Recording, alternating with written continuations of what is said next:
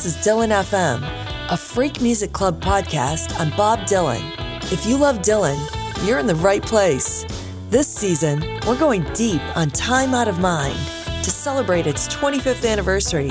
Here's your host, Craig Danieloff.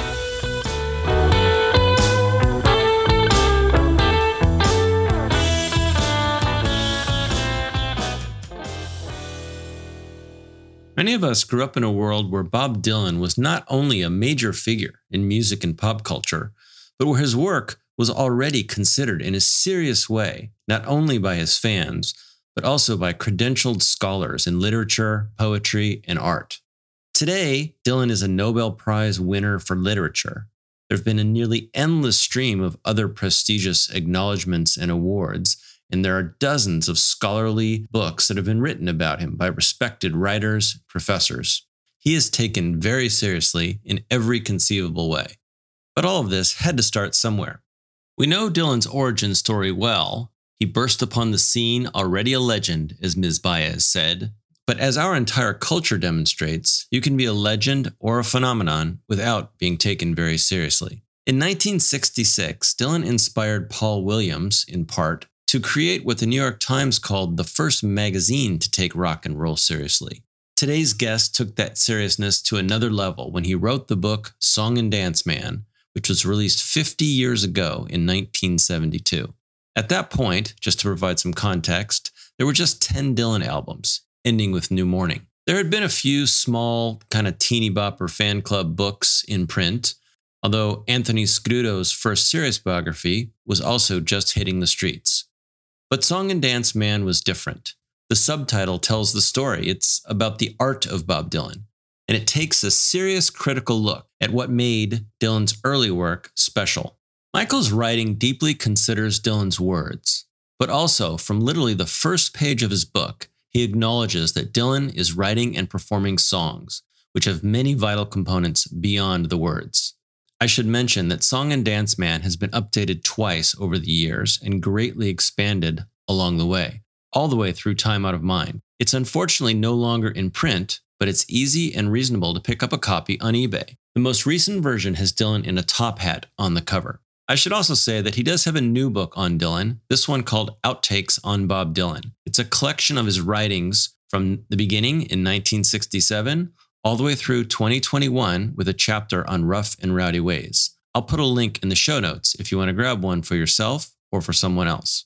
One of the things I really like about Michael Gray is that he is not unapologetically enthusiastic about everything Bob Dylan does. He is, in fact, critical, although still thoughtfully, of much of Bob Dylan's work, or certain aspects of Bob Dylan's work, I should say. But he can explain why, and it's both interesting and educational to hear these opinions, whether or not you find them convincing. While Michael has literally written the Bob Dylan Encyclopedia, a phone book-sized volume with entries on everything and everyone in Dylan's sphere, I asked him in this discussion to talk to us about Time Out of Mind. It's a work on which he's written much, and on which, in some cases, he has changed his mind publicly after making some quite declarative statements. It's an album on which he has, as you'll hear, a lot to say, things that can help all of us to better consider and appreciate this great album. Michael Gray studied history and English at York University, and he interviewed Jimi Hendrix as a student journalist. In addition to the aforementioned books on Bob Dylan, he's written books on Frank Zappa and Blind Willie McTell. He's given hundreds of speeches and lectures all over the world and was a visiting fellow at Girton College in Cambridge. He's written for Rolling Stone, The Times, Uncut, and many, many others. If you're hearing this, it means you're not yet a Freak Music Club premium member. Joining provides access to extended versions of these podcasts. They're usually about twice as long, as well as video versions, bonus episodes, and more. There are never ads in our episodes, so membership financially supports our work, plus it provides a lot of other benefits. Learn more in the show notes or visit freakmusic.club/join. And now, here's my conversation with Michael Gray. Review. I reread the whole Time Out of Mind thing last night. I reread it this morning for the first time in many years, and I thought how bloody good it was. Well, I agree with you. Why don't we start with the essay in Song and Dance Man, specifically your thoughts about Time Out of Mind. And what's interesting there is you start with your original thoughts. Maybe you can summarize those for us a little bit. You know, this was the first new album for quite a while of Dylan's own song. And it absolutely took me by surprise that suddenly the media all over the Western world said, hey, Bob Dylan, he's still around, and this is a great album. Because, you know, this was an era of extreme kind of up, up, up, don't ever say anything negative. And also Dylan had been, for most of the 1990s, a completely sort of forgotten figure. I believe that Columbia Records didn't even bother to keep track of where he was on tour for a good deal of that decade. And then suddenly, everyone is suddenly interested in Bob Dylan again, even though the album appears to be, certainly on early hearings, one of the most miserable, doom-laden albums that you could possibly come up with. I mean, nothing up, up, up about it at all. So my first impression was just enormous surprise that it was so well received. My second impression was that a good deal of the doom and misery was not necessarily all that authentic. Some of it was very lazily written, and some of it was there was a kind of roughness to the vocal that didn't necessarily convince on every track, you know. But my second impression was also that there were four major songs on this album, and they were Standing in the Doorway, Not Dark Yet, Trying to Get to Heaven, and Highlands. And I've never changed my mind about that. I think they are four major songs, and I think they're the only four major songs on an otherwise rather patchy album. So, you know, I'm aware that your sort of 25-year celebration of Time Out of Mind should be almost totally a positive celebration of this landmark album. But for me, you know, if you come to me for a total thumbs up about this record, you've come to the wrong place. But Michael, one of the things I really enjoy reading your work is the fact that you aren't afraid and have the ability to discern the good from the medium, from the great, from the bad, and that you call it out, because I think ultimately it generates a lot of credibility, especially since you very articulately explain what and why. The comments you make about Make You Feel My Love and Million Miles and some of those songs that you think are less than stellar, I think is very handy. And I think it helps everyone understand the album better. And, you know, everyone's free to think what they want. Million Miles. I said it in the book, and it's still very striking to me. This is a song about, you know, feeling alienated from and or a long way away from somebody else, and whether the narrator of the song is Bob Dylan or a character doesn't matter. The title line, the repeated title line, I'm still a million miles from you. There's nothing concrete about that image. It's just a kind of exaggerated expression. It has no kind of life to it. Whereas on One Too Many Morning, decades earlier, when Bob was young and fresh and his work was perhaps less professional, but certainly more full-on artistic, perhaps, he has a similar expression for a comparable situation, and that is one too many mornings and 1,000 miles behind. And there you have that expression of distance, as in, I'm still a million miles from you. But on the earlier expression, he's invented it. It's creative, and in bumping together the phrase one too many morning and the phrase and 1,000 miles, linking them with behind. he is talking about distance of time and place in one creative couple of lines that are just his and that we had never heard before he rolled along and made them. Whereas we've all heard, you know, God, I've got a million things to do and all that. That's just one example, but it was a very clear one to me early on. So interestingly, then in the Song and Dance Man version of the book, you finish 2.5, 3 pages of this. I wouldn't say lukewarm because you register the 4 songs that you like very much, and then you have a very startling short phrase: "I was wrong," and then you explain your view. Tell us about when that reevaluation took place and how did that come over for you, and explain a little bit about what you say that reevaluation was. Well, I think the gap between the first few pages and then the I was wrong was a gap between 5 or 6 first hearings of the album when, it wasn't what I wanted my Bob Dylan album to be, which is, not Bob's fault. And then coming to have to analyze it in detail for the book. And I should say that when I reread this chapter, it's the penultimate chapter of Song and Dance Man 3, okay? And this was published in Britain in the last 2 weeks of 1999 and in America early in 2000. So, we're talking about something I wrote over 20 years ago. And the album itself, of course, is 25 years old, more or less now.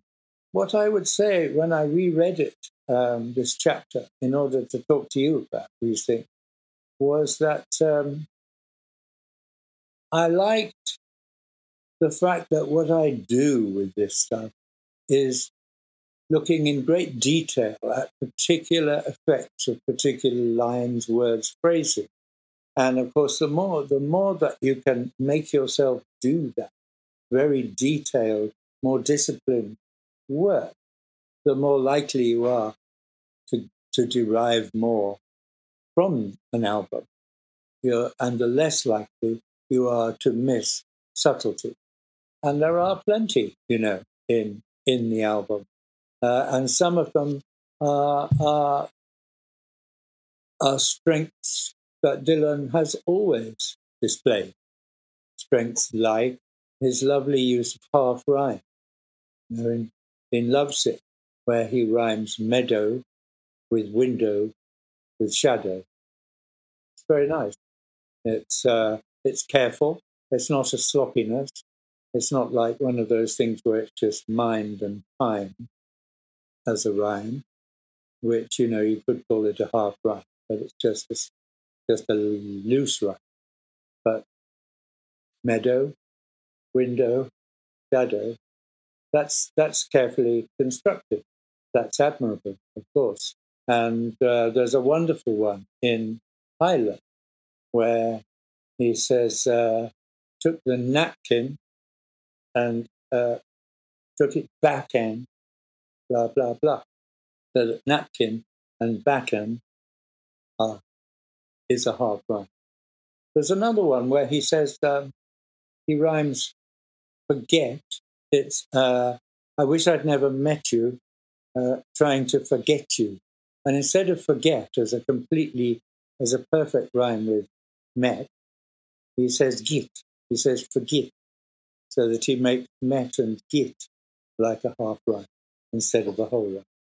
It's just a nice vocal touch. I mean, it may have been entirely accidental and uncalculated, but that's art at work. Two of the things that struck me that you summarize is you call it a real Bob Dylan album, and then you kind of echo that at the end of your piece.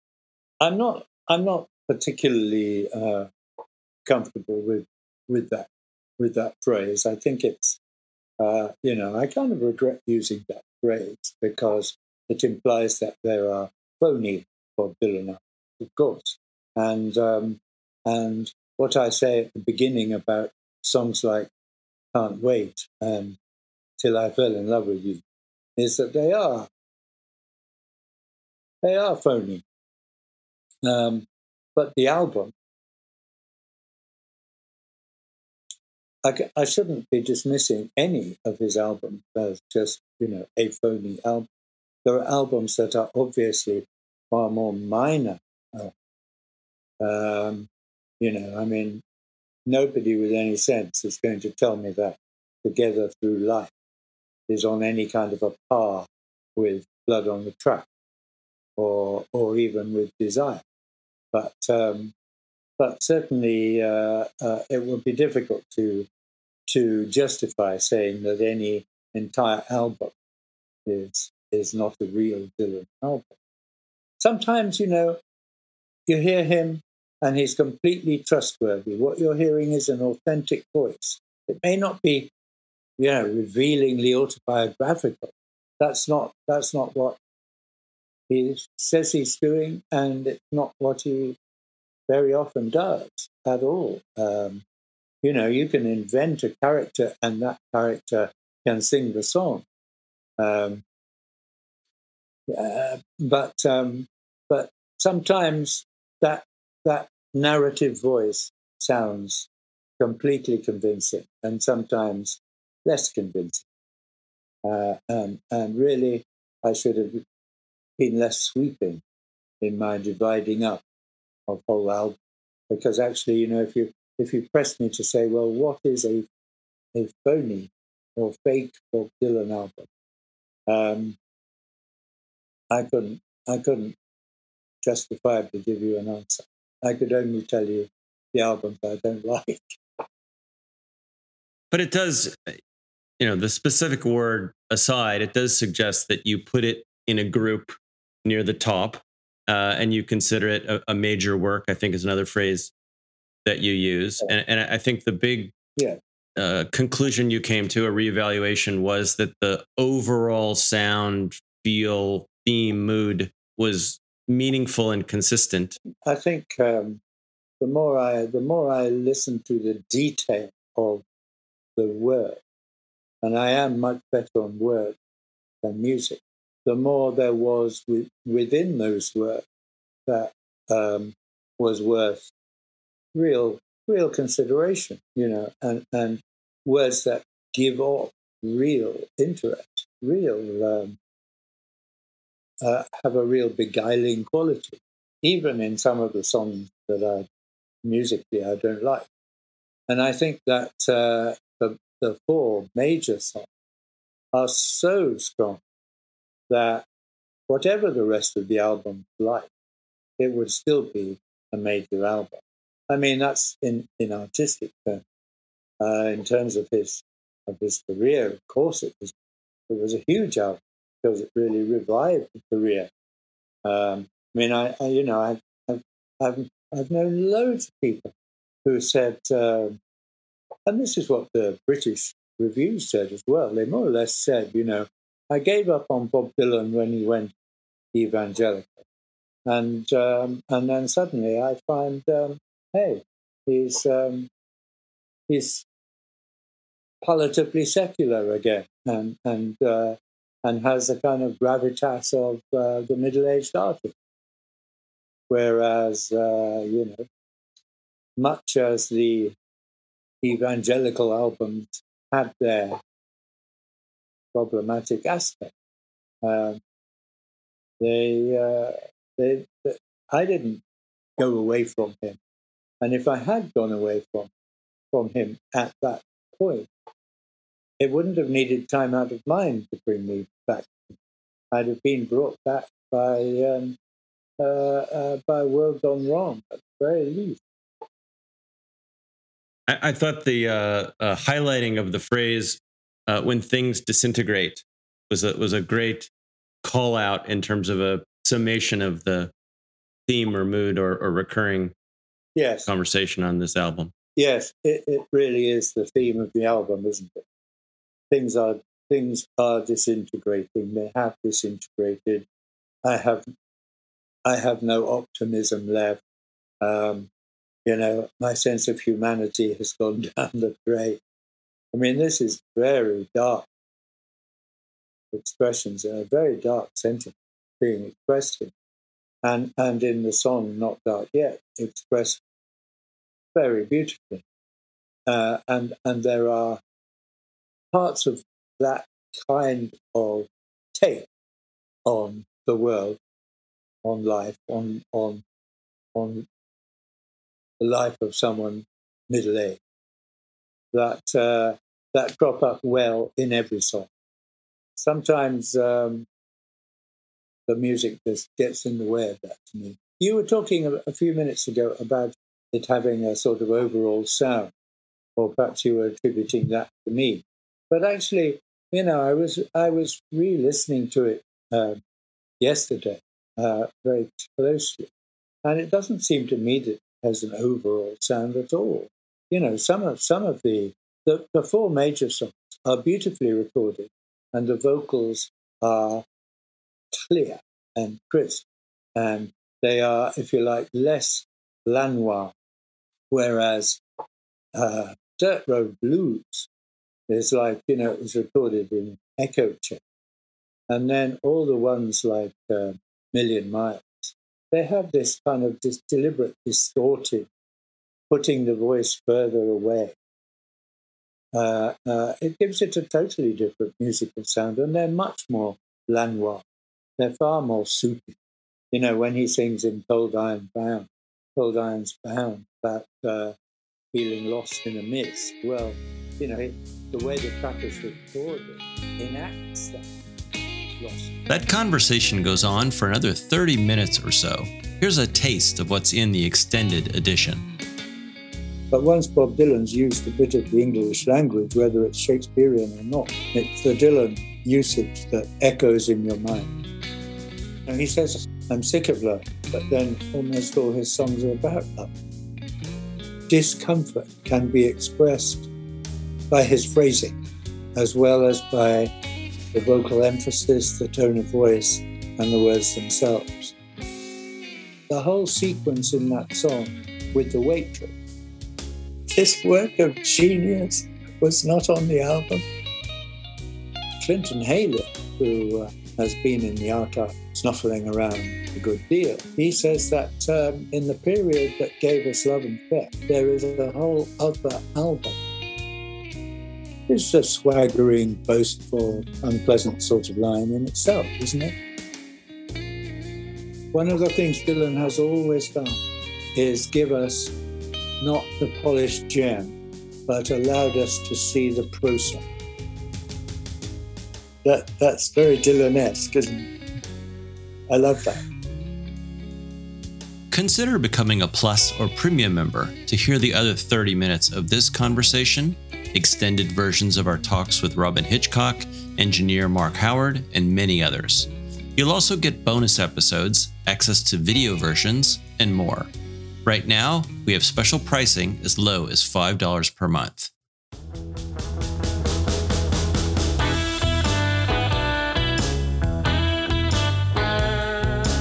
Don't forget to subscribe and rate this podcast. It really helps. For bonus episodes and more, become a member at freakmusic.club/join. And you can follow us on Twitter or Instagram at FMC_Dylan. Thanks for listening.